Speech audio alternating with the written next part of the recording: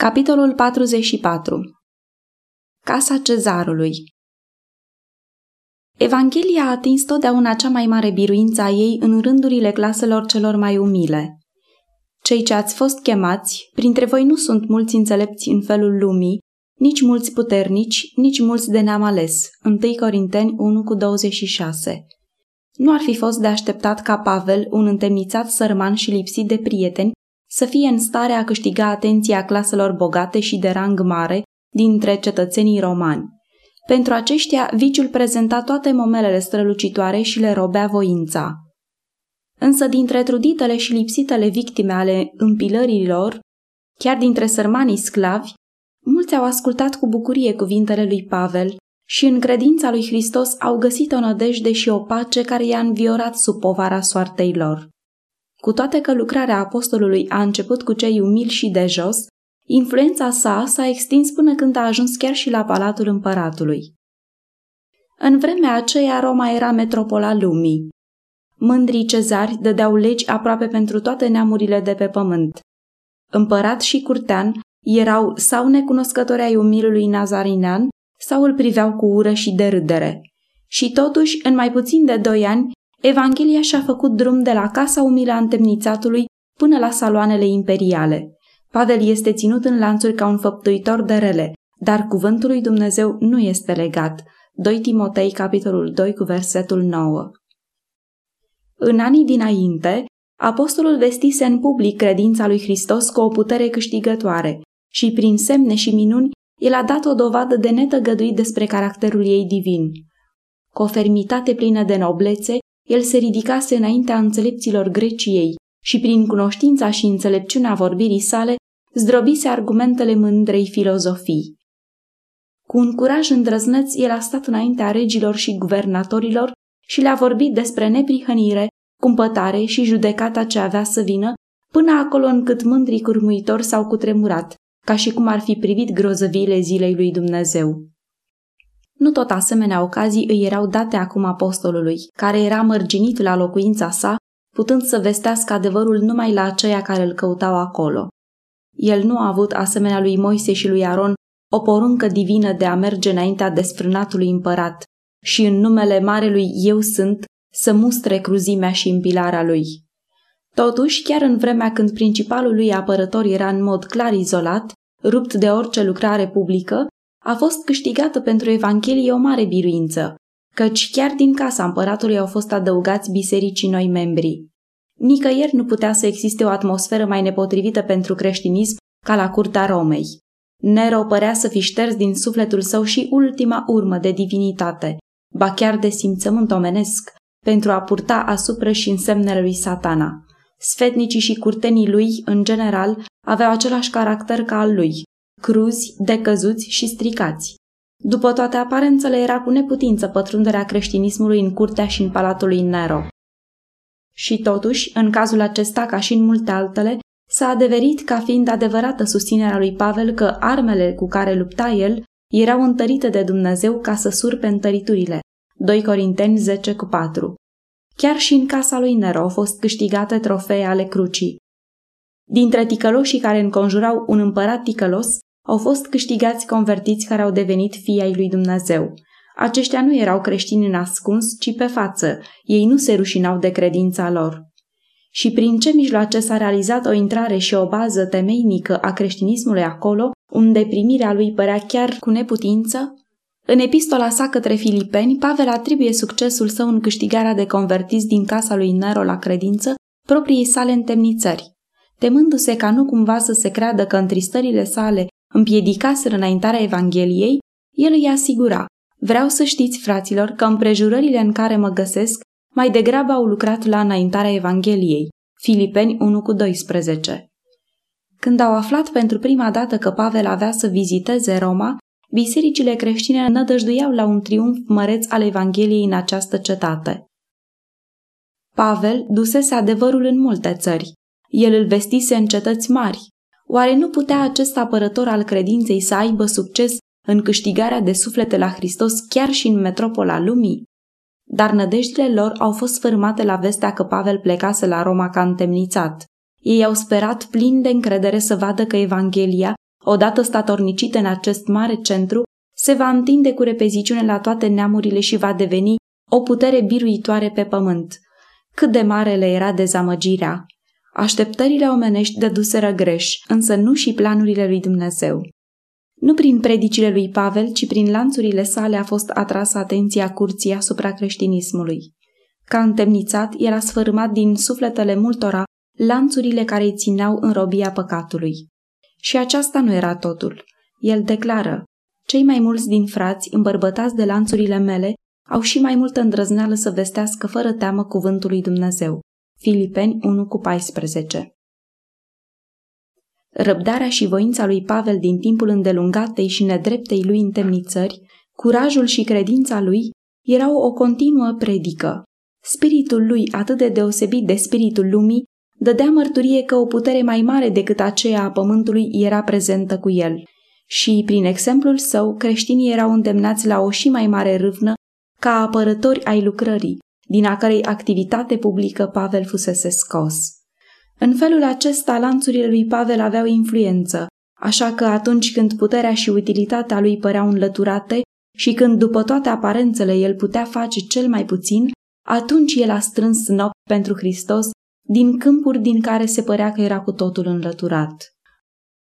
Înainte de încheierea acestor 2 ani de întemnițare, Pavel a fost în stare să spună: în toată curtea împărătească și pretutindeni aiurea, toți știu că sunt pus în lanțuri din pricina lui Iisus Hristos. Și printre cei care trimiteau salutări filipenilor, el amintește în mod deosebit pe cei din casa Cezarului. Filipeni 1:13 și 4:22. Atât răbdarea, cât și curajul își au biruințele lor. Prin smerenie în încercări, numai puțin prin îndrăzneală în acțiune, suflete pot fi câștigate la Hristos. Creștinul care dovedește răbdare și voioșie în lipsuri și suferință, care întâmpină chiar moartea cu pacea și liniștea unei credințe neșovăielnice, poate săvârși pentru Evanghelie mult mai mult decât ar fi putut săvârși printr-o viață lungă de credincioasă lucrare.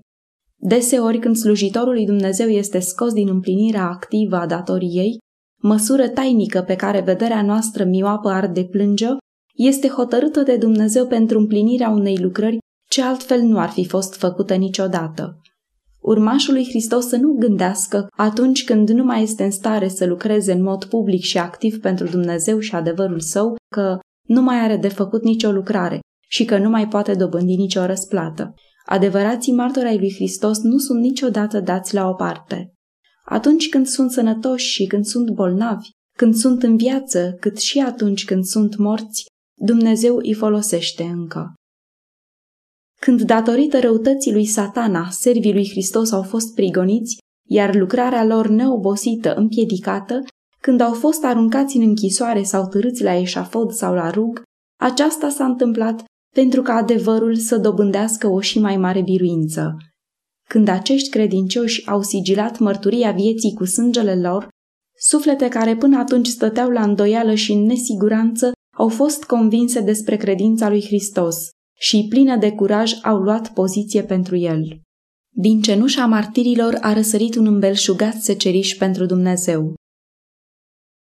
Râvna și credincioșia lui Pavel, cât și a conlucrătorilor săi, numai puțin decât credința și ascultarea acestor convertiți la creștinism în împrejurări atât de potrivnice, alcătuiesc o mustrare față de trândăvia și lipsa de credință în lucrarea de slujire a lui Hristos.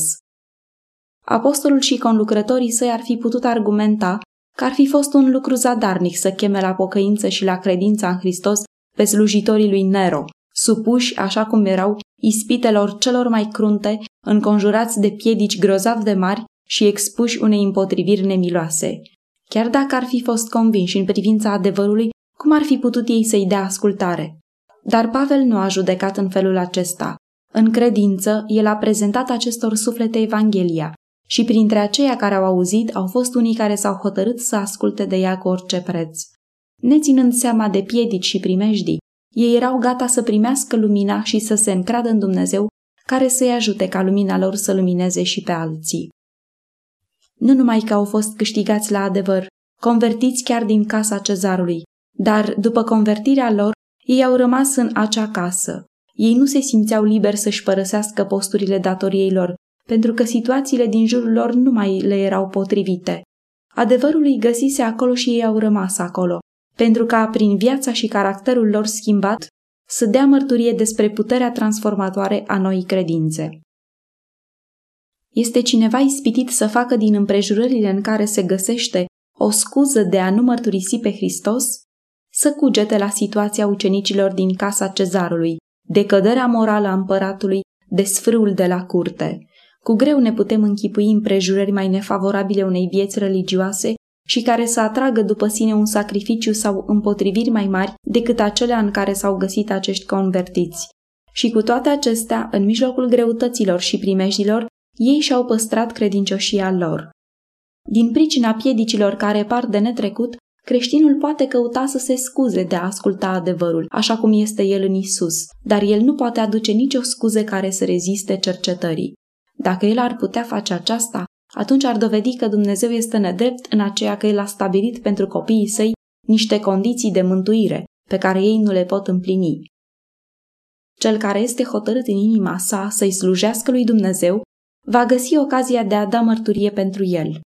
Greutățile nu vor avea putere să împiedice pe acela care este hotărât să caute mai întâi împărăția lui Dumnezeu și neprihănirea sa.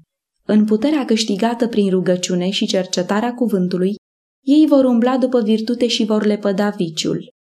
Privind la Isus, începătorul și desăvârșitorul credinței, care a îndurat împotrivirea păcătoșilor față de sine, credinciosul va întâmpina curajos de faima și de râderea. Și ajutor și har îndestulător pentru orice împrejurare sunt făgăduite de acela al cărui cuvânt este adevăr. Brațele sale veșnice cuprind sufletul care se îndreaptă spre el după ajutor. Ne putem încrede cu toată siguranța în grija sa, spunând: ori de câte ori mă tem, eu mă încred în tine. Psalmul 56:3. Dumnezeu își va împlini făgăduințele față de toți aceia care își pun încrederea în el. Prin propriul său exemplu, Mântuitorul a arătat că urmașii săi pot fi în lume și totuși nu din lume. El a venit nu pentru a se împărtăși de plăcerile ei amăgitoare, spre a fi stăpânit de obiceiurile ei și a urma practicile ei, ci de a face voia Tatălui Său, să caute și să mântuiască ce era pierdut. Cu această țintă înaintea sa, creștinul poate rămâne nemolipsit în orice împrejurare. Oricare ar fi situația sau împrejurările, mai înalte sau mai umile, el va da pe față puterea adevăratei religii printr-o credincioasă îndeplinire a datoriei. Nu scutit de încercare, ci în mijlocul ei se dezvoltă caracterul creștin. Dând piept cu refuzul și împotrivirea, urmașul lui Hristos ajunge la o mai mare veghere și la o mai serioasă rugăciune către ajutorul cel puternic. Încercările cele aspre, îndurate prin harul lui Dumnezeu, dezvoltă răbdare, vigilență, putere morală, cum și o profundă și dăinuitoare încredere în Dumnezeu. Triumful credinței este ceea ce îl face în stare pe cel care o trăiește să sufere și să fie tare, să se supună și astfel să biruiască, să fie dat morții toată ziua și totuși să trăiască, să poarte crucea și astfel să câștige cununa slavei.